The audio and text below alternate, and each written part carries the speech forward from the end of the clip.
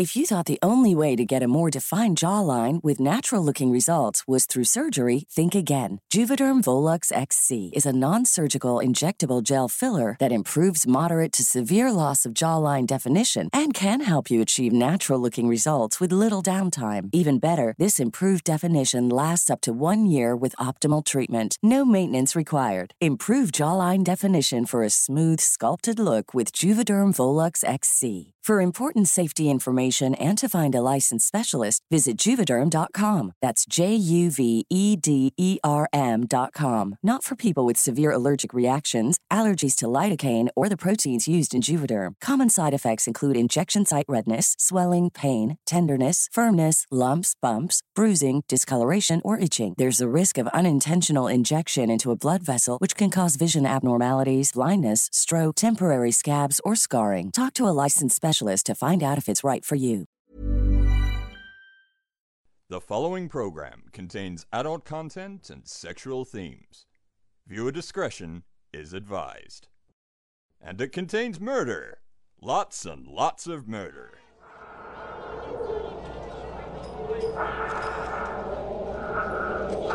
You stinking bastard. People tell me, hey, you're gonna go die and go to hell. At least I'm not alone. For 911, where's your emergency? Oh, this is Sandy. For 31 Rock Plymouth Road. What's the problem? Send the police. And he goes, don't be a hero, mate. And I said, I'm not trying to be a hero, but the police are coming. One in the chest, one in the head. Fired by Detective Sergeant Roger Rogerson. I was branching out. That's when the cannibalism started. Eating of the heart and the arm muscle. I would have nailed Carl Williams' hands to a coffee table and just pulled it out of his backside. Carl Williams is a wobbly bottom little cherub face little boy whose life would be. I'd harm someone each time I'd kill someone. There'd be an enormous amount, especially at first, enormous amount of horror, guilt, remorse afterwards. But then that impulse to do it again would come back even stronger. Hi, I'm Barney Black. And I'm Tara Saraban. And we do Bloody Murder. We're a comedy true crime podcast focusing on some of the lesser-known crime stories from Australia. And indeed around the globe. What will you be covering today, Barney? I'm going to talk about John Lynch, Australia's first and possibly worst serial killer. How come I've never heard of him? Well, probably because it all happened in 1830. Oh, ye oldie. Ye oldie. I'm going to have fun with this. He's Irish too. Oh, uh-oh. How about you, Tara? Well, this week I looked into a widow named Dorothea Kraft who had a rough time trying to raise her daughter on a failing farm in the early 1900s in South Africa. We've both gone ye oldie. You know what that normally means for us? What? A rollicking good time. A rollicking good time. Anyway, after relying on the kindness of strangers backfired horribly, she felt she had no choice but to turn to murder. Ooh, murder. I wish I could say it like Baz from Extraordinary Stories says it. Murder. I can't. I know. It didn't work. I love that Scotsman. God bless him. Now, of course, this episode is brought to you by our wonderful, generous, charming, witty and incredibly imaginative patrons. Now, if you'd like to become a patron, go to our website for details. That's bloodymurderpodcast.com. Okay, Tara, I think it's time for us to get murdery. Dorothea Kraft was a widow in her late 30s who lived with her teenage daughter Polly on a farm named Traufontein in South Africa in the early 1900s. Nicky fucking prawns, eh? Although South African. Okay. It's a South African accent. Have you got it out of your system yet? No. I believe that it's kind of like doing an Aussie accent. No one gets it South quite African. right. Okay, that's enough. Oh, our 1% of South African listeners just turned into no percent. What was the name of that farm again, Tara? Traufontein. Traufontein. That's a lovely name for a farm. Thanks for asking, Barney. I'm going to buy you that farm just so you've bought a farm. Really? Because that would simplify my life at this point. I'm going to give you a bucket and then I'm going to kick it. Oh, whatever. Although she'd owned the farm, it was actually really small and run down with very poor soil, and years of drought had meant the crops hadn't thrived, despite the back-breaking hard labour Dorothea had put into it. Crap dirt, hey? Really shit dirt. Dirt. It wishes it had shit in it. It was just like hard, dry dirt. No, you need good dirt to farm, apparently. Well, yeah, obviously. You need good dirt. As such, she and Polly were struggling to get by. Louis Tumpowski was a Jewish immigrant from the United States who arrived in South Africa in 1887. He decided to set up home in Johannesburg, which was a small but rapidly growing mining town at the time. Realising that the area was full of gold prospectors who required supplies, Tumpowski started a business selling food, clothes and tools to them. And probably blood diamonds. All kinds of stuff. Prospectors, they were a mealy bunch, I gotta say. He was a shrewd and calculating businessman. Although he had a multitude of suppliers, he would regularly visit farms in the area on the lookout for a better deal on products he could on-sell for a higher profit. Quite the businessman. Dorothea first met 54-year-old Louis Tumpowski in 1914 when he visited her farm in the hopes of securing another source of fresh produce for his thriving business. Ooh.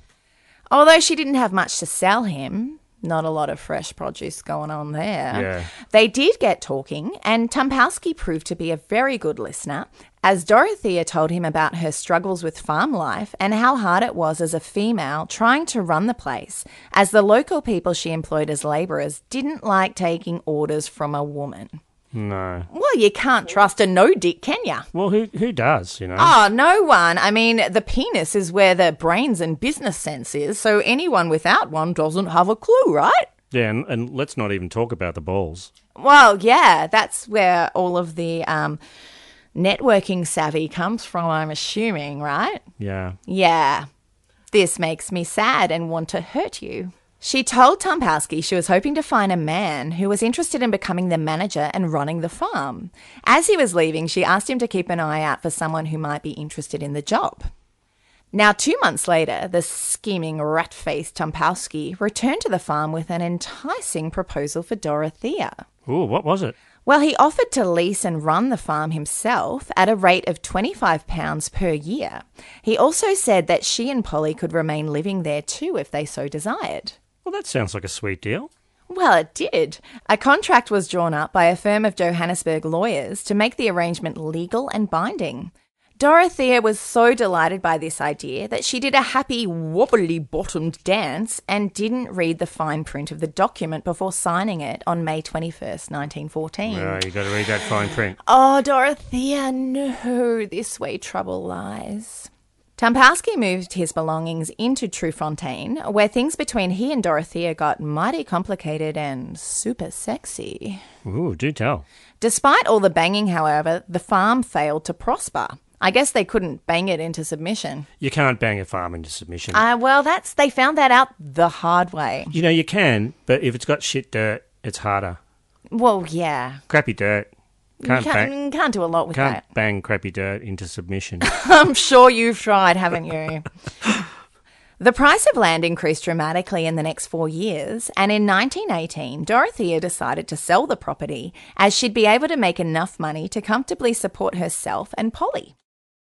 It was only after telling Tumpowski about her plan that she learnt that the agreement she had signed contained an option clause giving him the right to buy the farm from her at a price of £35 per 100 square metres once the lease was up. Now, that was like half of what it was worth. Shit in a bucket.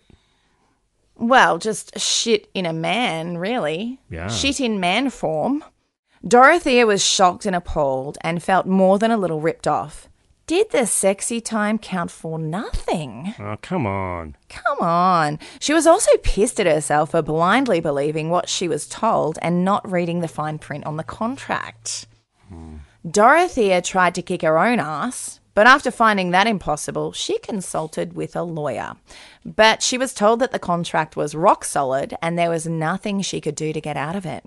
You can't kick yourself in the ass. It's impossible. Hey, you said this to me like a while back and I'm like, yes, I can. And then you're like, no, not with your heels, with your toes. Yeah. Yeah, I can't kick myself in the ass with my toes. That's right. Yes. Why are you so thrilled about this? It's kind of just like basic information, isn't it? Yeah. It's like you can't kiss your own elbow. I wanted to just try them, but it wouldn't. You did try. I looked at it. You looked at that. I looked at my elbow, but can you imagine how scintillating that would be for the listeners? 5 minutes of me trying to kiss my freaking elbow. Also, I think I could do it. No, I can't. You can't. Anyway. I love that I wasn't going to do it and then I had to try. Anyway. Dorothea didn't give up that easily. Good. She thought up a cunning plan to use her feminine charms to convince Tumpowski to marry her, thinking she could have the option clause in the rental contract quashed in a prenuptial agreement. It's a solid plan. Well, as solid as any she's going to have, possibly the solidest. However, Tumpowski had been getting the milk for free for so long, he was sick of the sight of it and thought he might actually be lactose intolerant. Not such a solid plan. He refused to even consider the possibility of marrying her. Talk about adding insult to injury, right? Oh. As this plan was well and truly foiled, Dorothea did what any woman in her position would do. She turned to witchcraft. Yeah, I was going to suggest that. You didn't have to. Luckily for her, there was a witch doctor living on a neighbouring property, so she didn't have to go very far. Oh, he's going to have a cool name, isn't he? Well, the witch doctor's name was Jim Bird, but he preferred that people called him Whiskers. And there it is. Thank you. It's a cat's name, really, isn't it? So Dorothea visited Whiskers and asked him to make her a love potion that would make Tumpowski truly, madly, deeply, helplessly enamoured with her. Ooh.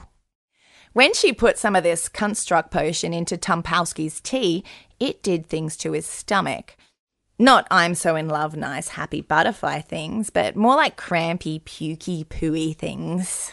Well, that doesn't sound... What did you call it? Cunt-struck potion? That doesn't sound like cunt-struck potion. I think he got gut-struck. Tumpowski was violently ill and accused Dorothea of trying to poison him. Well, she did. Well, no, she tried to make him love her with poison. It's different, Barney. It's still poisoning Maybe him. only women will understand. I don't know. She didn't know it was poison. She trusted Whiskers. I mean, come on. A witch doctor named Whiskers sounds trustworthy, right? Especially if he's a neighbour. Well, apparently he had 5 good reviews on Yelp.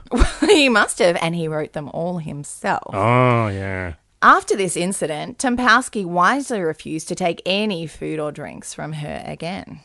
He was getting his own beer after that. I'm sure he would, yes. Makes sense. Now, instead of deciding her neighbour was a shithouse witch doctor who couldn't even make a basic love potion, Dorothea paid Whiskers another visit. She had, however, given up on love and was wanting a spell for vengeance. So at least we have some emotional progress here. Well, he did have those 5 good reviews. So. Now, this time she had to procure a lock of Tumpowski's hair, which was mixed with a magic potion and placed in a sacred matchbox that Dorothea had to bury under the door to Tumpowski's room. Ooh. This process, Whiskers assured her, would make him so ill that he would quickly keel over and die. No muss, no fuss. Sounds great. But instead of making him die, this spell had no effect whatsoever. Not a sausage. It didn't even give him the hiccups. I'm starting to doubt this witch doctor, Whiskers. Yeah, you think? Whiskers? I don't know, but those 5 good reviews... I know. Maybe they were lies. They must be legitimate. Yeah, so much sarcastic faith. Now, by the time it had become clear to her that Whiskers' magic had failed yet again, Dorothea was frantic to find another way to hold on to her property. Now, it's at this point that Hermanus Swartz enters the story. Hermanus Swartz? Mm-hmm. I've got a terrible case of Hermanus Swartz. He sounds like a go-getter. Tell me about him. Well, Swartz was an army deserter with few prospects who was in love with 17-year-old Polly Craft, who was Dorothea's daughter. Oh, yeah. Although it's actually rumoured that he and Dorothea also knocked boots on several occasions. The thing is, though, Dorothea was living an unconventional life as an unmarried woman running a farm in South Africa in the early 1900s. So it's entirely possible that neighbourhood folk assumed she was a demon slut who was just banging everyone. Yeah, I don't think we should fuck shame Dorothea, you know? Nah. She's doing her best. Come on. Absolutely. She didn't have a lot to work with. She's just trying to kill the guy that cheated her out of her land. I don't feel that she has a lot of options right now. I'm not condoning murder, but I also get her plight, you know. Yeah. Swartz was a regular visitor to the farm and knew of Dorothea's tragic plight. He figured that if he helped knock off Tumpowski and then married Polly, he would eventually end up owning the property. Solid plan. And they say chivalry is dead. Please tell me Whiskers comes back into this, though. I'm not going to say a word. You're just going to have to wait and see. All right. Swartz suggested that they ditch the shitty magic and just have Tumpowski killed. But they didn't know any cut price assassins. No. So they approached Whiskers, Hey! who said that he was prepared to commit the murder in return for a payment of £100 and a few openings of Dorothea's furry checkbook, if you get what I mean. No. Oh. What could possibly go wrong? Well, nothing. On the night of February 2nd, 1918, the farm was being pummeled by a violent thunderstorm. Thunderbolts and lightning, very, very frightening. After Tumpowsky went to bed, Dorothea, Swartz, Whiskers and 3 local labourers got together to discuss the final touches of the dastardly dipshit deed in the living room of the farmhouse. Well, that sounds like a fun night. Her daughter Polly hid out in her bedroom as she didn't want tickets to this shit show. Fair enough. As lightning flashed across the sky, Schwartz took Whiskers to the door of Tumpowsky's room and pushed the witch doctor / assassin inside. Whiskers jumped into action, beating Tumpowsky about the skull with a knobkerry, which is a short stick with a knob at the top, traditionally used as a weapon by the indigenous people of South Africa. Ah, knobstick. Hit me with your knobby stick. Hit me slowly, hit me quick.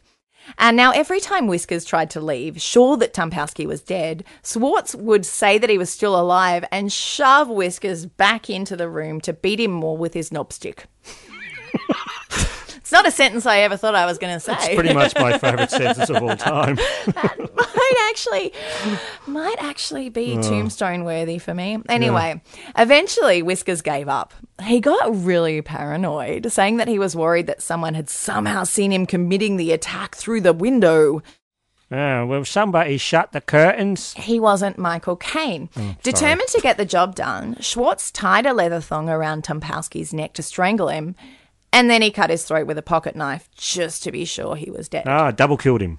It was actually a triple kill because the knocks on the head had actually done it. The knobstick, yeah.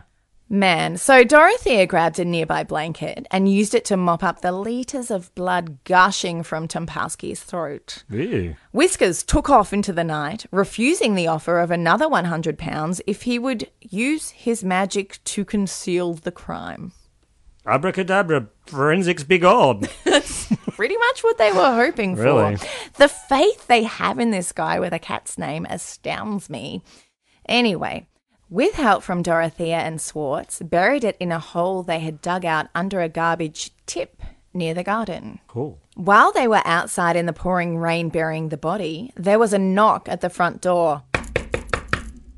Come in. No. A couple with a sick child had come to the farmhouse seeking help, as it was lit up as though everyone was awake. Nobody answered their knocks, and someone quickly put out all the lights. Oh, no, don't come in. There's nobody here. Exactly. The couple thought that this was very strange indeed, especially when they heard the sounds of people digging out the back. Okay, we can't do the whole rest of the story, dude. We gotta call it quits at some Barney, point shut on up. it. Yeah, well, I mean, Barney, you're a fucking idiot. Just shut up. by the next morning, all evidence of the crime had been cleaned up. Sick of this shit, Polly up and left town, headed for Johannesburg. Now alone, Dorothea complained to anyone within hearing distance that she'd been abandoned by Tumpowsky. For a short period of time, she even went to stay with a neighbour because she said she was afraid to be by herself on the farm. Oh, she's acting the part. She certainly is. She doesn't have a lot of options, though. Yeah, true. Nearly 3 months after his mysterious disappearance, Tumpowsky's sister, Mrs. Saltman, received a letter from a man who was interested in purchasing the option on the farm. He said he'd been told Tumpowsky had left the property months ago and wanted her brother's new address. When Mrs. Saltman and her husband began asking questions about her brother, they became increasingly suspicious. Eventually, she approached the police and asked them to investigate her brother's disappearance. Dorothea told the police who visited the farm that she was not concerned for Tumpowsky's safety. She said that he'd taken off in the middle of the night without paying his yearly rent and asked the police to try and get the money he apparently owed her from his sister. Oh, that bastard, he left me. In the middle of the night, In the middle of the night, gone. Mrs. Saltman called bullshit on this theory, as her brother's financial affairs had been in order at the time of his disappearance. In fact, he was quite wealthy. It seemed ripping off widows was as financially rewarding as getting to bang them was convenient. Mrs. Saltman was able to provide the head of the Transvaal Detective Services a copy of the contract between Dorothea and her brother. After learning of the option clause in the agreement, detectives considered it was motive enough for murder. Time to start kicking some doors in, hey? Time to start digging in the yard. They also received a tip-off from the couple with the sick kid about the nighttime thunderstorm digging that they'd heard around the time of Tompowski's disappearance. Yeah, they heard come in, but then... Then they heard... No, we're not home. Yeah, I don't think they heard any of that, And but they did hear some digging. They heard some digging, yeah. Without a body, police were unable to prove anything, but a search of the farm wasn't sanctioned until July 20th, 1920. The police and 8 convict labourers spent 6 weeks at the farm, searching wells, pulling up floorboards, disassembling walls and digging up crops. A £100 award was offered for information on Tompowski's whereabouts, but nobody had come forward with anything pertinent. So they had 8 convicts to dig up the yard. What were their names? Dasher, Dancer, Sneezy, Greedy, Vanity, Smurfette, Gargamel, and Azrael. Sounds to me like some pretty shitty research on your behalf there, Tara. No, that was entirely correct. In fact, it was actually culturally significant because a lot of animations, including the Smurfs, took a note from this book when they named their reindeer and Smurfs. What the fuck are you talking about? You're the one who brought it up. The police had come to hear of the not-so-great witch doctor Jim Bird, a.k.a. Whiskers. Whiskers is back. Yay! Whiskers was always back during the course of their investigations. And on August 20th, they went to question him. Wow. You know how they found him? Oh, they just went, here, boy. They put out a saucer of milk. Something like that. And he came a-running. Well, also, Whiskers was right terrified of the cops, and he quickly blabbed about the part he played in the murder. But because he'd run away like a cowardly kitten before Tompowski's body was disposed of, he had no idea where they'd hidden the corpse. I don't know. I could use magic, but I'm shit at it. Yeah. So following this confession, Whiskers was put to work with the 8 convicts, digging up the farm in the hope of finding Tompowski's body. At night, he was kept in lockup with the convicts so he wouldn't run away. And he didn't magic his way out of it because he was shit at magic. I wrote my own reviews. I like how that was whispered on the wind. On September 20th, 1920, almost 2.5 years after Tompowski had been murdered, Whiskers found his body buried under the edge of the garbage pit near the back door of the farmhouse. Maybe he did have magical powers after all. They were just really slow. They dug a lot of holes, though. They dug, everything was a hole. They took the bloody house apart. They took everything apart. It was only a matter of time, really. Although the body was badly decomposed, a finger on the left hand had a signet ring on it, which acquaintances of Tompowski's were able to identify. A local cobbler also recognised the boots that the corpse was wearing. So Louis Tompowski had finally been found. Oh, I remember fixing those boots. He came round and got me to fix them all the time. Anyway, the post-mortem showed that Tompowski had suffered a fractured skull from the knob carry. Oh, from the knob stick. And there were marks across his throat that showed knife damage. There was now no doubt that Tompowski had indeed been murdered. Really? By who? Shortly afterwards, the police... Have you not been listening to any of this? Oh, my God. Sometimes I feel like I might need to get a new Barney because my old one's broken.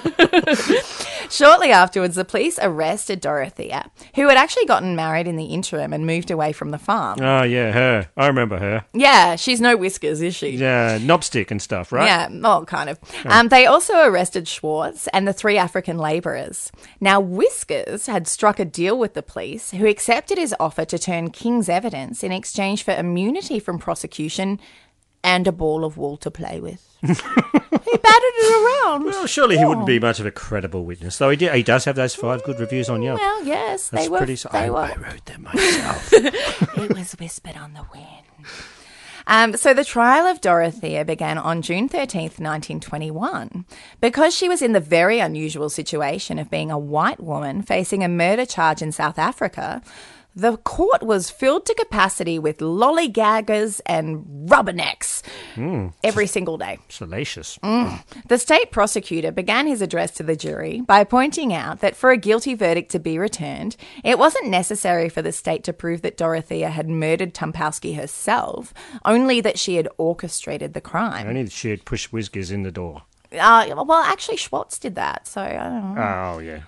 The case for the prosecution hinged on the testimony of Whiskers, who the judge had pointed out was, by his own admission, a liar, adulterer, witch doctor, and murderer. But he did have those 5 good reviews. I wrote them. Nevertheless, the evidence implicating both Dorothea and Schwartz in the murder was so overwhelming that the jury had no hesitation in returning guilty verdicts for both of them. Ooh. So Dorothea and Schwartz were later hanged at Pretoria Central Prison. This meant that Dorothea had the dubious honour of being the first woman hanged in the Union of South Africa. The 3 labourers whom Whiskers claimed had been accessories to the murder of Tumpowsky were committed to trial but later acquitted due to lack of evidence. Oh, that's good, because they were just doing what they were told. They were just, they were being paid to do stuff and they just did it. What a sordid little tale. Obviously murder's wrong, but I feel bad for Dorothea as well because it's like she was in a corner. Although she didn't really show a lot of good judgment. No, but what of Polly? She went to Johannesburg? She actually ended up moving to Sydney and opening up a vape shop under the Sydney Harbour Bridge. Yeah, I don't know if I believe that. Yeah, that's not true. She took off to Joburg and got on with her life and left all of this fuckery behind. Oh, good. 'Twas a fine tale. So, Tara? Yes, Barney? What time is it? Is it True Crime Nerd Time? It is. Would you like to tell the listeners what that is? True Crime Nerd Time is an opportunity for you, our listeners, to give us your recommendations for anything true crime related. It can be a book, movie, TV series, documentary, graphic novel, song, or just about anything that scratches your true crime itch. Oh, my itch is constantly there. You can record your voice. Just do it on your phone. It'll probably work, maybe. Or write it and we'll play it or read it out. See our website for more details on that. Well, you just email us, really. Yeah, bloodymurderpodcast@gmail.com. Do you have one for us? I do have one. You better one. have one after all that. I do have one. I had one from Lola, Romancing the Stone. Oh, what's her name? Lola Stone. Oh, okay. I just put that bit in the middle. Because you're awesome. Because I love Kathleen Turner. Oh, I used to think she was the most attractive woman on earth. She still is. No. But...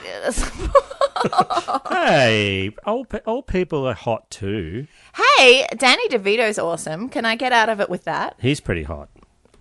I would totally hang out with him. I would totally hang out with Danny DeVito.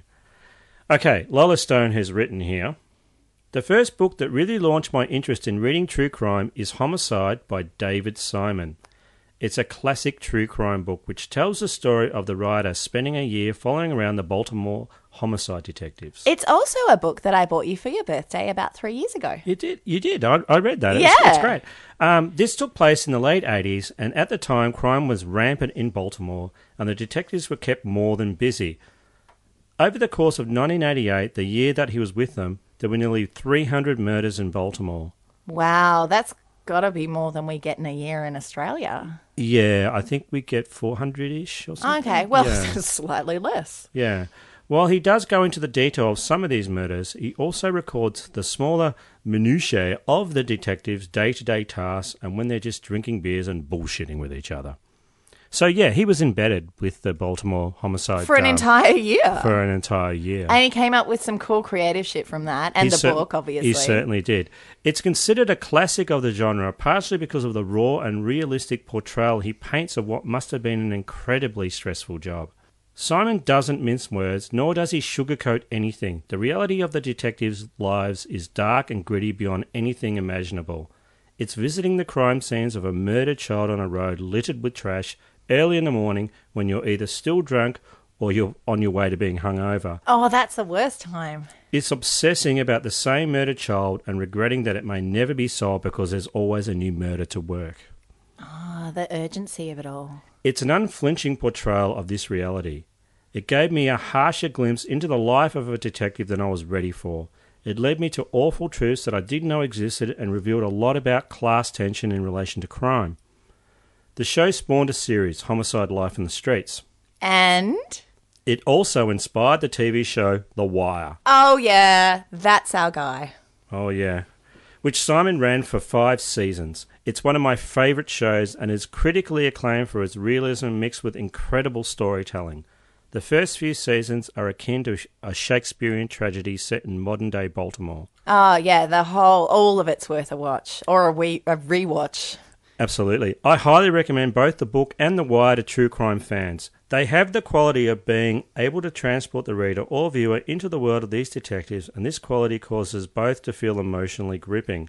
They also exposed me to a world I never knew existed, which led to a lot of critical thinking and restructuring of my worldview. In short, they opened my eyes. That's what you want from something. What's the name of the book again for the listeners, please? Homicide by David Simon. Yeah. And if you haven't watched The Wire, I recommend it. It's it's a fictionalized account, but it is so great. Yeah, it's pretty tight, isn't it? It's also considered one of the very best TV series ever made. Now, we watched it apart at the time. And then we watched it together again later. And then we did a rewatch, maybe about 5 years ago. I know, I think we might be due for another one. Yeah. Well, look, I still have it. So, yeah. Thank you, Lola Stone, for putting that in. And if you want to submit to us, True Crime Nerd Time, bloodymurderpodcast@gmail.com. Yeah, please send in your recommendations. We're both such big true crime nerds, and I'm sure the listeners, you guys are too. Yeah. And we'd really love to know what it is about true crime, like what your favourite things that you've found are. Yeah. It's about sharing your discoveries. That's right. You can add to this conversation. Yeah, and we'd love to hear from you. Absolutely. Hey, I'm Ryan Reynolds. At Mint Mobile, we like to do the opposite of what Big Wireless does. They charge you a lot, we charge you a little. So naturally, when they announced they'd be raising their prices due to inflation, we decided to deflate our prices due to not hating you. That's right. We're cutting the price of Mint Unlimited from $30 a month to just $15 a month. Give it a try at mintmobile.com/switch. $45 up front for 3 months plus taxes and fees. Promo rate for new customers for limited time. Unlimited more than 40 gigabytes per month. Slows full terms at mintmobile.com. Hey, so Barney, I think that it might be time for you to tell me a dastardly tale of murder. Or murders, in your case. Well, that's right, Tara. In the southern highlands of New South Wales lies the village of Berrima. The sleepy little town is located on the old Hume Highway between Canberra and Sydney. Historic Berrima is a quaint little vale steeped in history. It has a museum, an old courthouse, and Australia's oldest pub, the Surveyor General. Oh, when was that actually founded? 1830. You know what? I bet we have some listeners in Europe who live in houses older than that. Oh, my garage is older than that. Yeah, pretty much. We're Australian. This country's only been colonised for a little over 200 years. Barbecue in my backyard's older than that. It is also home to Australia's first and possibly worst serial killer. 150 years before the term serial killer was even a thing, John Lynch wandered the Berrima district murdering people until he finally met his dangly end at the gallows at the old Berrima jail. The story of John Lynch, nasty convict, shitful farmer, wannabe robber and serial killer, begins in 1813 in Carvin Island when he plopped out of his mother. Oh, okay, so he wasn't born an orphan? No, he plopped out of his mother. Okay, I just said that. I'm just checking because remember last week? Oh, yeah, well, yes. Bold Jack Donahue was born an orphan. Apparently so. 1813 in Carvin Island when he plopped out of his mother. Not much is known about his early days, but it is rumoured that he murdered his father. So he plopped out of his mother, grabbed the nearest weapon and killed his dad. I think he did it with his bare hands. Oh, you know what? He probably did it with his umbilical cord, wrapped it around his dad and went... Makes sense. In 1830, when he was 17, he was convicted of false pretences. Oh, what does that mean back then? Well, he was impersonating a police officer or something. Is that kind of like when you do an Irish accent? Could you be arrested for that? Well, I'm quarter Irish. Only a quarter? Oh, scuzz bucket. I'm bog Irish as fuck. Who's that? So, false pretences. And 2 years later, he was sentenced to penal transportation to the colony of Australia. Oh, no one wanted to go there. No one wants your knob on a ship to Australia. Mm-mm. Lynch left Ireland on the ship Dunvegan Castle, stick it in your arsehole, on July 1st, 1832, sailing from Dublin to New South Wales. Oh, that'd take a while. Well, after shitting in a very sloppy bucket for 4 months, the ship docked at Port Jackson and Lynch was sent to Berrima, a village founded that very year. Oh, brand spanking new village. Oh, it's got a new pub. Yeah, look at the spanking brand new pub. It's state of the art. It is state of the art. John Lynch was a stocky little shit stain, a small portly man who stood at 5 foot 3 inches in height. Oh, I already don't like him. Oh, no, he's lovely. He didn't care for his new life as a convict labourer. Well, most of them didn't. That was the point. He pretended to work on various farms before he grew tired of leaning on shovels, so he escaped and joined a gang of robbers. Also a popular choice back in the day, They especially were- for the Irish. Well, that's right. They were not very good at it. An altercation in 1835 saw him and 2 of his gang charged for the killing of Tom Smythe, a former friend. Smythe had dogged on him to the traps. Oh, well, we know that's not cool. That's slang for the Australian police. At that time, they were called the traps. Despite Lynch admitting to the crime, "I'm glad I killed the bastard," He did not. he walked, for the jury did not believe him, They thought he was lying about committing a murder. that he admitted to. What kind of jury was that? What kind of fucking Married at First Sight, The Bachelor watching jury was that? Well, Tara, the other 2 charged were not so lucky. They were found guilty and were hanged. Well, they probably denied it, and the jury's like, well, if you deny it, you're guilty, and if you say you did it, you're not. I think some money might have changed hands, Tara. It was whispered on the wind. This was a plot point for Lynch. He had now tasted human blood. He'd liked it. Well, he didn't actually And he had gotten away with it. drink it, did he? Ah, probably. Maybe. Okay, he got away with murder, and he was like, well, that's a fun thing to do. With reckless abandon and an unshakable belief that God was on his side, Lynch would kill and kill again. Oh, people who think God are on their side kind of do that shit, right? But, Tara, it would be another 6 years before authorities could bring an end to his murderous spree. So he must have been kind of good at it, I guess. It all began to unravel for Lynch early on the morning of February 19, 1841, when Hugh Tinney, a drover, on his way to Sydney with a team of bullocks, stopped under the Ironstone Bridge just outside Berrima and noticed a dingo digging around a pile of trees and shit. The native dog, with no babies in sight to eat, was trying to get to whatever was beneath the brush. Oh, yeah, babies are their favourite, but they'll eat anything. Oh, I really like a baby to eat right now, but I can smell some meat under those trees. What did the dingo find? Well, Hugh Tinney, the drover, decided to take a closer look. He was horrified. He said, "Fuck off, dog. Get the fuck out of here, you fucking dog." There's no babies here. Fuck off." So Hugh Tinney decided to take a closer look. He was horrified to find a body of a man whose skull had been smashed in at the back. Oh, with a knob carry. No. Oh, well, okay. maybe. The man had been dispatched with a heavy, blunt object, possibly a knobstick. Yeah. He was lying on his back, and his face displayed a strange smile, Oh. possibly indicating that he had been in good humour when attacked from behind and didn't see it coming. Well, I guess if it's going to happen, it's kind of the best way. The man was later identified as Kearns Landregan. Okay, that sounds like the fakest name I've ever heard. Kearns Landregan. It's kind of like you got stuck trying to creep on someone and check out where they lived, and they're like, "What are you doing here? Who are you?" You're like, "I'm Kearns Landregan, and my sister lives here. Her name is Bernadette Weedplant." It's a good Irish name. He's an It Irish doesn't farmer. sound like Kearns it. Landregan. It That's my name. Doesn't What the sound fuck you real. talking about? You're saying it's not a real name. Okay, someone named Tara Saraban. Probably shouldn't pick on other names, right? Sarah Taliban? Yeah, Is that your name? Tartar's Taliban is my stripper name. And you're very popular over I here. am very big overseas.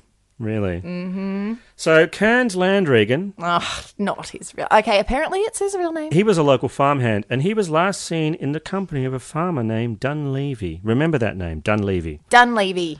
The pair had dinner 2 nights earlier at the Woolpack Inn, a short stroll from where Landregan's body now lay. Well, that's lazy murdering. A feisty barmaid from the Woolpack Inn identified the mysterious farmer Dunleavy as a local whose real name was actually Tara Saliban. You don't even even know my name. No. Salamander Jones. A mysterious farmer Dunleavy as a local whose real name was actually John Lynch. With that and other evidence gathered by police, Lynch was charged with the murder of Kearns Landregan, his real name. That is his real name. But Lynch maintained his innocence and believed he was untouchable. He would soon be exonerated and freed. No way. No, he's pretty confident. Yeah, well, maybe this dead guy's fake name just ruined everything. Hey, he got off before. Why not again? I feel like he's getting off left, right and centre. More than a year after he was charged, Lynch appeared before the Chief Justice of New South Wales, Sir James Dowling, at the Berrima Courthouse. It took the jury only an hour of deliberating to find him guilty of murder. Well, there goes that idea. You tried to say murder like Baz says from Extraordinary Stories. Murder. I can't do it. There's a roll to it. Murder. It's all about the R's, baby. I don't have a good enough R's. After the guilty verdict was handed down, the court learned that Lynch was also implicated in the murder of at least 9 other people. How did they hear that? Well, I'll tell you. Mm. The court also heard how Lynch dodged the hangman's noose in 1835 for killing Tom Smythe. The judge, Sir James Dowling, was outraged. There would be no slithering away today for this slippery sucker. Good. He had no hesitation in sentencing Lynch to death by hanging. Lynch is gonna get lynched. John Lynch scratched his ass and looked bored in the dock. He smiled his indifference as the judge spoke. "You are sentenced to be hanged by your neck until you are dead, and may God have mercy on your soul." It was whispered on the wind. Lynch still thought he would get off, and he clung to his story that, it wasn't me. Well, I mean, that's as likely defence as any, isn't it? Yeah. He would pursue every avenue of appeal, and only when they were all met with a stern, "No fucking way you're going down," did John Lynch finally confess to his crimes. The magnitude of his bloodlust was about to be revealed for the world to see. Oh, I feel like it's like when the elevator doors open in The Shining and just like blood flows out. Yeah. That first period in high school when you've got to tie that jumper around your waist. Oh, and every period since, Barney. Oh, really? Yeah. I feel for you, man. Oh, don't harp on it. All us ladies got that shit going on. Just move it. So we suck it up and we move on. So what were we talking about? I don't know. Someone was admitting to some, bloody murders. In his confession, Lynch said that he had gone about his business robbing and killing under the belief it was approved by God himself. Oh, seriously? God does not sign off on that shit. On the eve of his rope-dangle date, John Lynch called a priest and a police magistrate to his death row cell to record his full confession. And it was a doozy. Okay, I haven't heard it yet. Do you think he tells the truth in it, or do you think he tries to make himself sound like a massive badass who did shit with one hand? I think there's a lot of bullshit in his confession. Okay, I mean, he actually did kill these people. That's been proven. I know, but do you... Okay, you're the one who knows at this point. Do you think that he's kind of like, I did it with my left hand and it was nothing? Oh, yeah. Look, the guy's a dick. Clearly a toxic asshole murdering bastard. But yeah, please continue. You should write his Tinder profile. No, I'm not going to be a party to him dating anyone. The short-ass tubby murderer began with the farmer Mulligan. Lynch said that a brouhaha had erupted with Mulligan over the price of stolen goods. This is what had started him on his path to multiple murder. Well, didn't he already kill someone earlier, though? Yeah, but multiple murder. Oh, right, okay, yeah. Mulligan was only prepared to pay a fraction of what Lynch was asking. This would not do. For stolen goods? Yeah. Oh, yeah, they have a market value. Oh, they do. An argument ensued, and Lynch stormed off swearing revenge. He came back shortly as he had forgotten his jacket. He did not. No, he didn't. Okay. He went to a nearby farm at Oldbury, where he used to work, and stole an 8-bollock team and drove them off. Bullock. It's bullock. I said bullock. You said bollock, but I like that you said bollock, but I'm just gonna stop you right there, Barney. All right. Bullock. Bollock team and drove them off.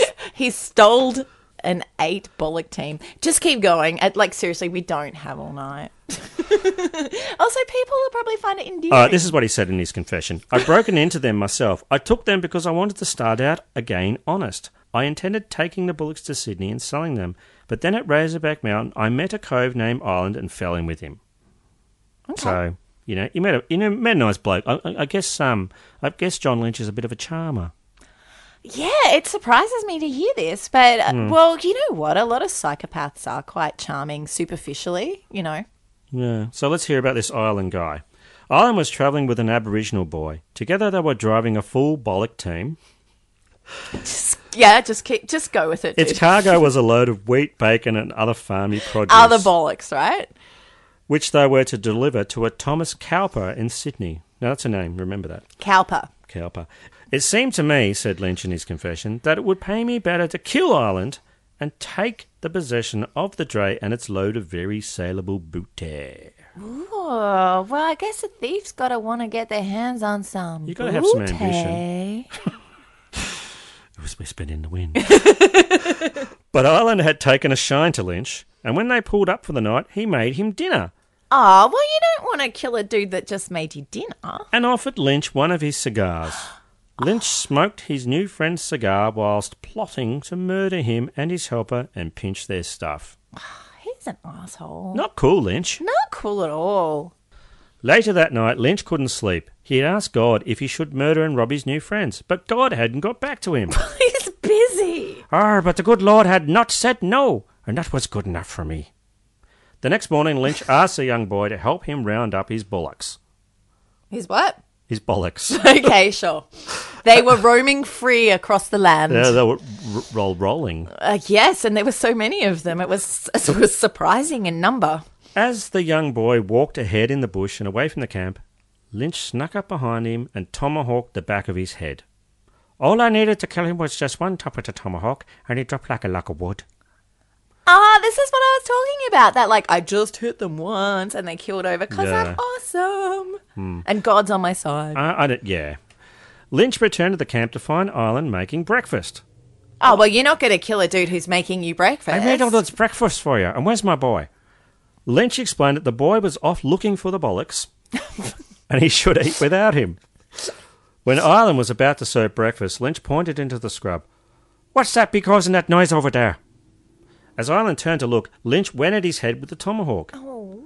As he lay dead, Lynch ate 3 breakfasts before dragging the bodies to a big crack between 2 boulders and covering them with trees and rocks. What a greedy bastard. This Island guy sounds cool. I would totally have gone out with him. He provides food and he's nice. What more could one want? Yeah, and what bollocks? I mean bullocks. Yeah, but you said it then. What a load of bullocks. Then Lynch released his team of bullocks and dray, that's his cart, by the way. Hey, you said it. And pointed them towards Berrima, slapped their asses, and off they went.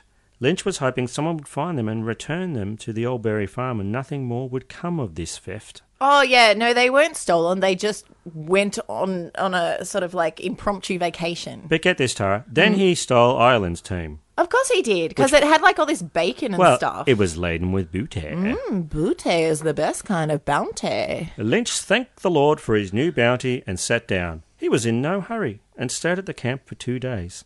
On the second day, he met 2 men named Lag and Lee. Oh, those sound like fake names too. I'm just going to shut up about what sounds like a fake name. Lag and Lee. Yeah, Lagley. Well, these are knockabout guys. You'll like these guys. They sound very unlikely. They were in charge of a team of horses. Lynch said he enjoyed the company of the 2 men, and they partied. They ate sausages, they drank some rum, and they sang some songs. This is total Barney partying. There's sausages, there's booze, there's some singing. Maybe some dancing? Oh, whoa. The men even performed an Irish dance for Lynch. There you go. He liked their jig, and he liked them. And Lynch decided not to kill the men with his tomahawk as they slept. Oh, wow. I bet there isn't really a moral we can draw from this story, but I like the thought that dancing happily makes someone not want to kill you. Yeah. I live my life by that, actually. That's why I'm alive to this day. Yeah, me too. Happy dancing. It's kept me alive till now. Might also get me killed later, though. The next morning, Lag and Lee invited Lynch to travel with them. Why don't you just come with us? Come down and roll with us. It's too much alliteration. They can't do it. Too many L's. All right. As they approached Liverpool, just south of Sydney, Lynch was surprised when a man cantered his horse alongside the dray that Lynch was driving and asked him what the fuck he was doing driving his team. It was Thomas Cowper. Oh, Cowper. You told me to keep an eye out for him. The owner of the dray and produce. Lynch was quick. He smiled and said, I'm glad I've seen you. I was just wondering whether I'd knock into you. The fact is that your man, Ireland, has taken ill back there and begged me to take the load up to Sydney for you. He said I'd probably meet you somewhere along the way. Lynch told him that Ireland had taken poorly and that he had left the boy to look after him at the camp. The Foozler Cowper... That's fool, right? Yeah. Foozler. Yeah. Foozler! The Foozler Cowper thanked him and was even more grateful when Lynch agreed to continue to Sydney with the Booter while Cowper went back and looked for Ireland. Lynch arranged to meet Cowper in Sydney in a few days. He said goodbye to Lag and Lee. Bye, lads. You guys are my favourite people on earth. That's why I didn't kill you. So they turned off and went towards Parramatta. And they had no knowledge that it was only their charisma that kept them alive. They came close, man. I know. They're just like, hey, we love everything. Let's eat bacon and dance together. Have some rum. Here's a sausage. And that's how you stay alive in the old bush. Wow. Are you an historian? Yes. It was whispered on the Lynch drove all day and all night and reached Sydney 2 days before his scheduled time to meet Cowper. He knew time was short because Cowper would eventually be on his trail. Lynch then employed the services of a local pisshead to sell the produce. Yes, a potato. It's like my mum was very mean. And then she bought a potato. That's bacon.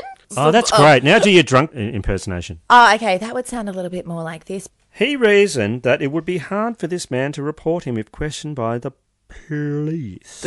Oh, it's a potato. And he could stick to his story about Ireland being taken poorly and add that the booty had been stolen from the back of the dray while his back was turned. Lynch headed out of town counting his cash. He headed towards the Berrima Road. There he had another surprise that confirmed that indeed he had the Lord in his back pocket. No, really? What happened? As I neared the Georges River, I saw Chief Constable McAllister of Campbelltown, and fearing he'd recognise me, I turned into a cross-track. This close shave frightened the living daylights out of me, and I decided that I would get rid of Cowper's team at the first opportunity, as it could only eventually get me into hot soup. Hot soup? Hot soup. I hope it was Tom Yum, because that's my favourite. Oh, I like that soup too. As Lynch neared Razorback Mountain, where he had dispatched Ireland and the boy, he ran into the Frasers, a father and son who were travelling towards Berrima. Lynch eyeballed the team and took an immediate fancy to them. Oh, he wanted to steal their shit. I hope these guys dance and get away. He then began to plot the Frasers' demise and the theft of their stuff. They travelled to a camp at the Bargo Bush, and this is what he said in his confession. We all had supper, and then I crawled under my dray with the intention of sleeping. No sooner had I got there than I saw a trooper ride into the camp. He asked Fraser if he had seen the dray I'd stolen from Cowper. Fraser shook his head and said, "Nah, I don't know anything about it." The trooper didn't see me under the dray, and much to my delight, he rode off. Well, that was a freebie. That was a close call, wasn't it? I guess God really is on his side. Well, yet again, the Lord saved his ass from capture.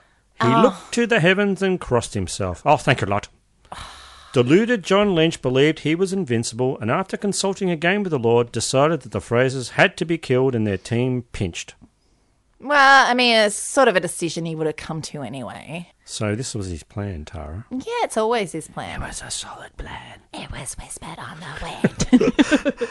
At some point during the night, Lynch set his bullock team free. The next day, Lynch told the Frasers, "Me team appears to have strayed. I'll have to go home and fetch another. Meanwhile, I'd better hide the dray. Could you give me a hand?"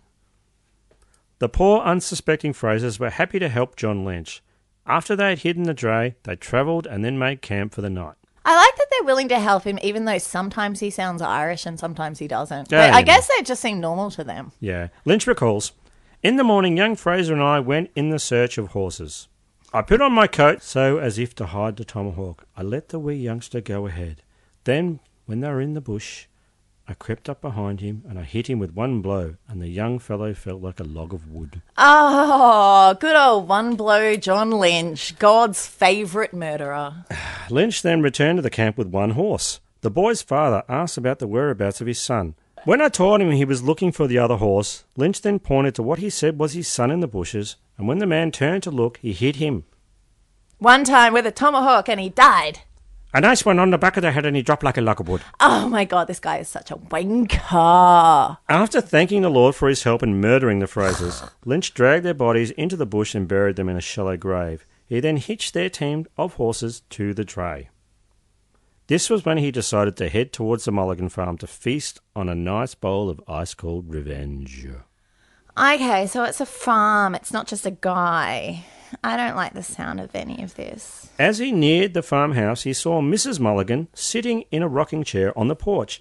Please leave her alone. Lynch asked her about the whereabouts of her husband, son, and daughter. Mrs. Mulligan said, "They're in the fields working. What do you want?" Oh, so she's Irish sometimes too. Probably. Mrs. Mulligan said, "They're in the fields working. What do you want?" "The £30 your husband owes me," Lynch replied. "What £30?" she asked. "You know very well what. For the articles which I got from highway robberies, that I did at the risk of my own life, which your old man was supposed to be holding for me," Lynch said. "There is only £9 in the house," Mrs. Mulligan replied. I can't believe that she told him that they had any money. In his confession, Lynch said, "I was much discouraged by her putting me off, but I didn't want to show it.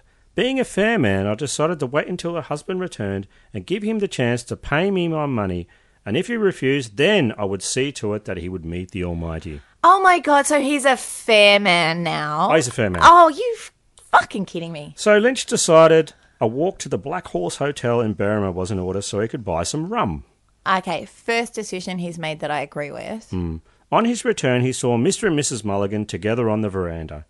Mrs. Mulligan fetched glasses for the rum and they sat on the veranda drinking and chatting. Lynch eventually brought up the matter at hand. "So what about me 30 quid? Mr. Mulligan asked him to be reasonable about the amount. Lynch left the veranda and sat on a log nearby. He thought he'd better ask the Lord about what to do next. The Lord told Lynch to murder the Mulligans. Oh, yeah, right. Maybe sometimes it's not God talking to you. It's just your own sick, twisted, stupid-ass murderous brain, right? Yeah, I think I'll go with that too.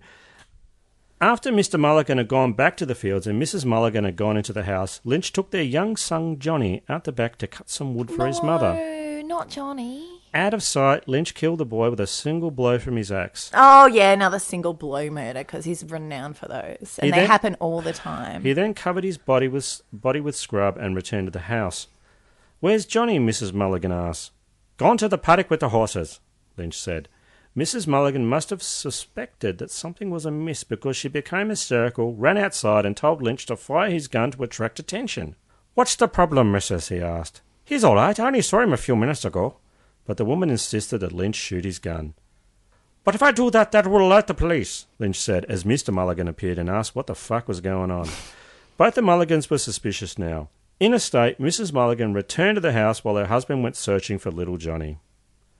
Lynch ran up behind him and with one swing of the axe killed him. After dragging the body into the woods, Lynch saw Mrs. Mulligan strolling towards him. He kicked her feet out from under her and axed her to death.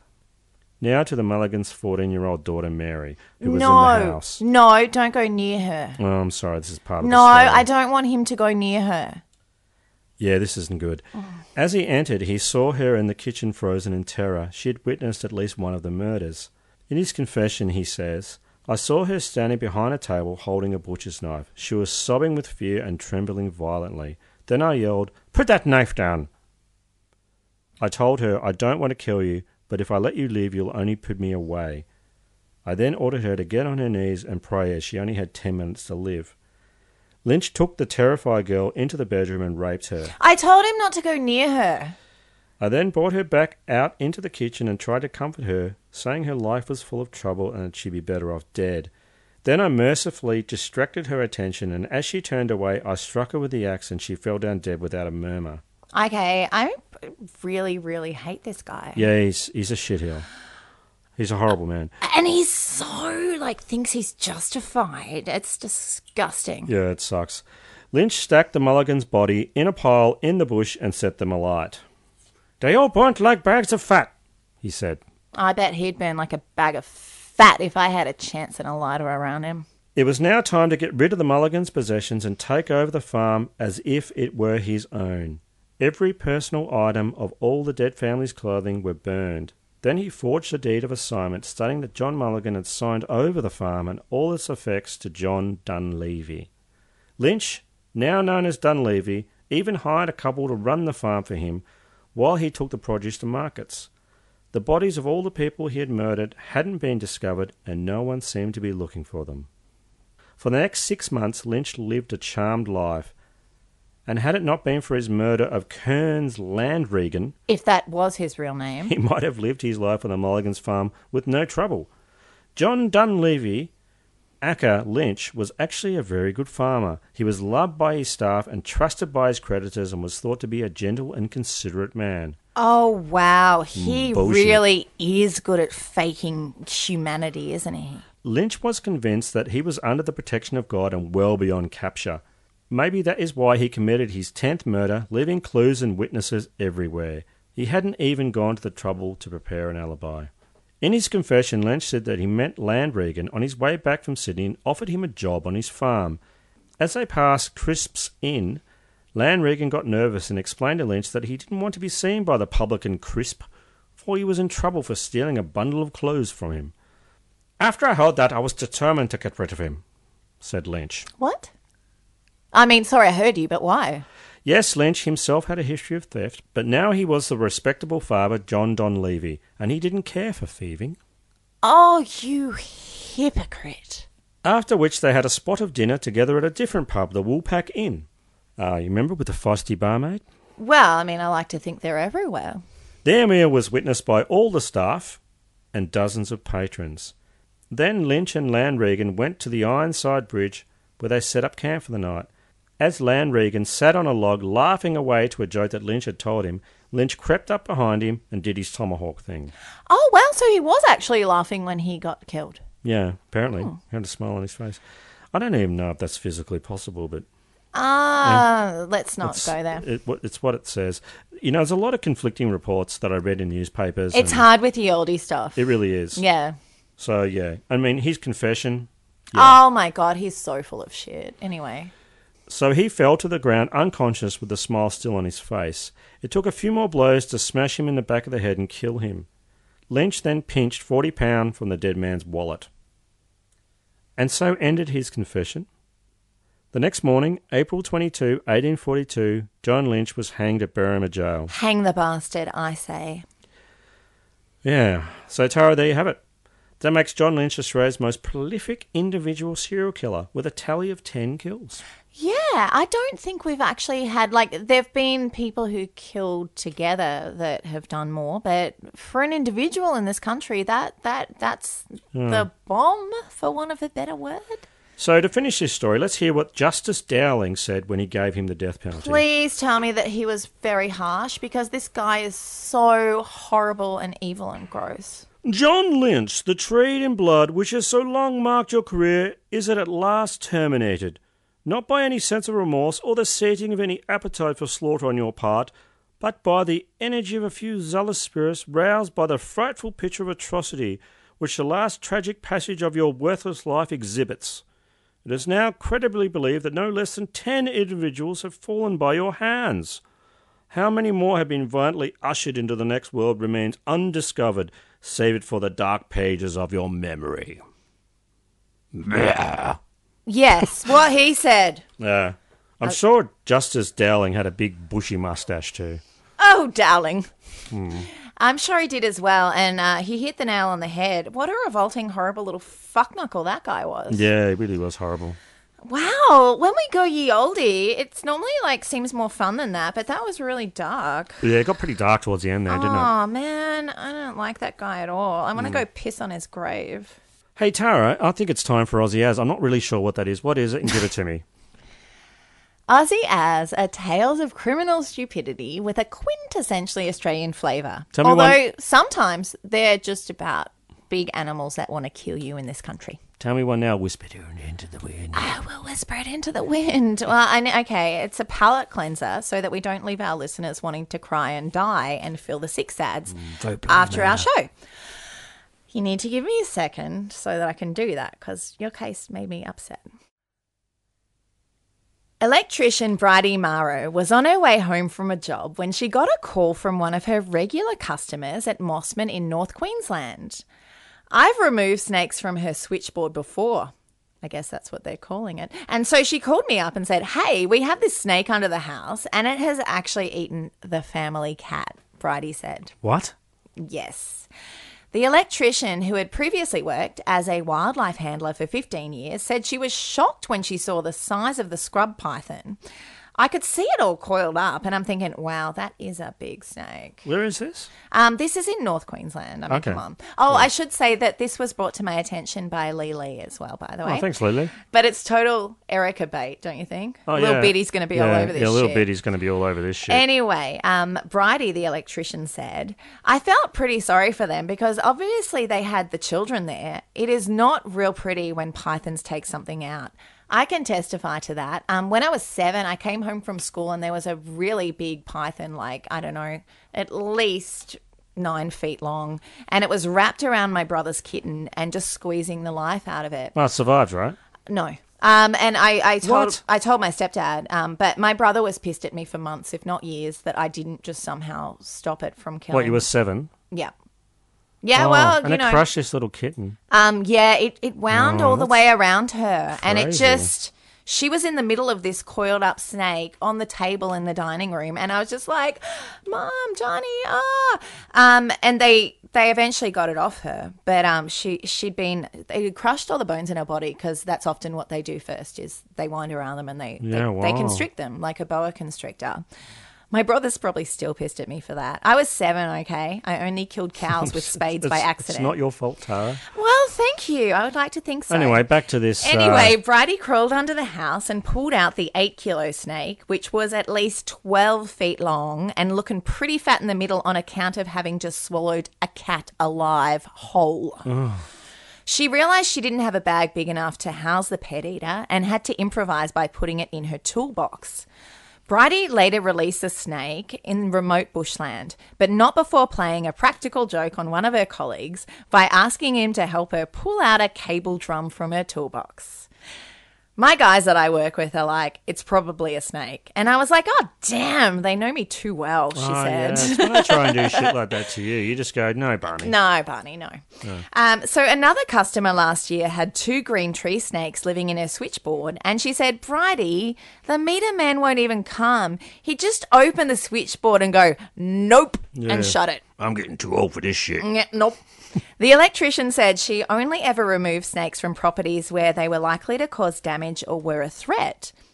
She said, the way I look at it is, if they enter someone's home or they're causing a bit of a threat to pets or small kids, I'll move them. But if they're just moving through someone's yard, I'll be like, oh, don't worry about it. Just let it be.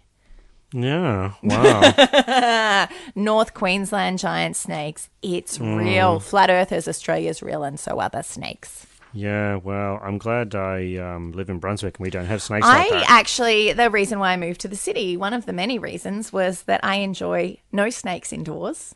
I enjoy no snakes indoors very much because I grew up with all the snakes all the time. Look, I like snakes. Just don't come into my house. Well, that's why I don't like them, because they used to come into my house.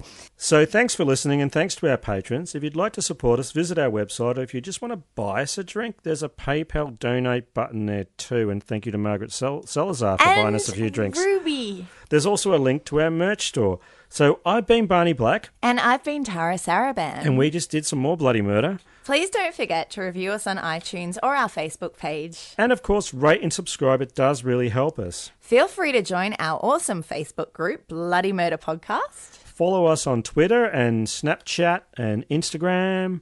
Check out our website, bloodymurderpodcast.com, for news, galleries, more episodes, and merchandise.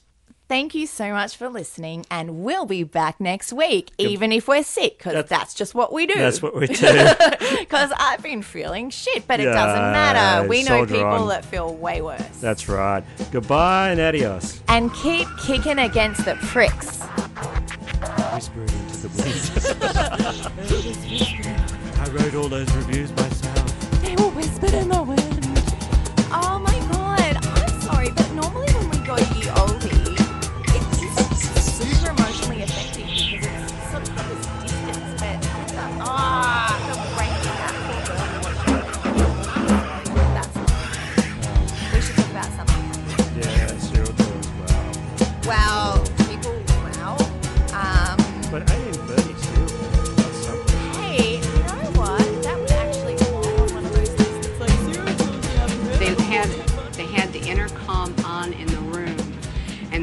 lying that it wasn't on, and they were using sonic pressure on my head since 1997.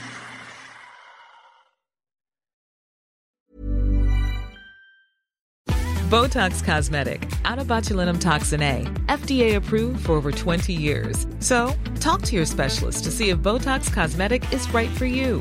For full prescribing information, including boxed warning, visit BotoxCosmetic.com or call 877-351-0300. Remember to ask for Botox Cosmetic by name. To see for yourself and learn more, visit BotoxCosmetic.com. That's BotoxCosmetic.com.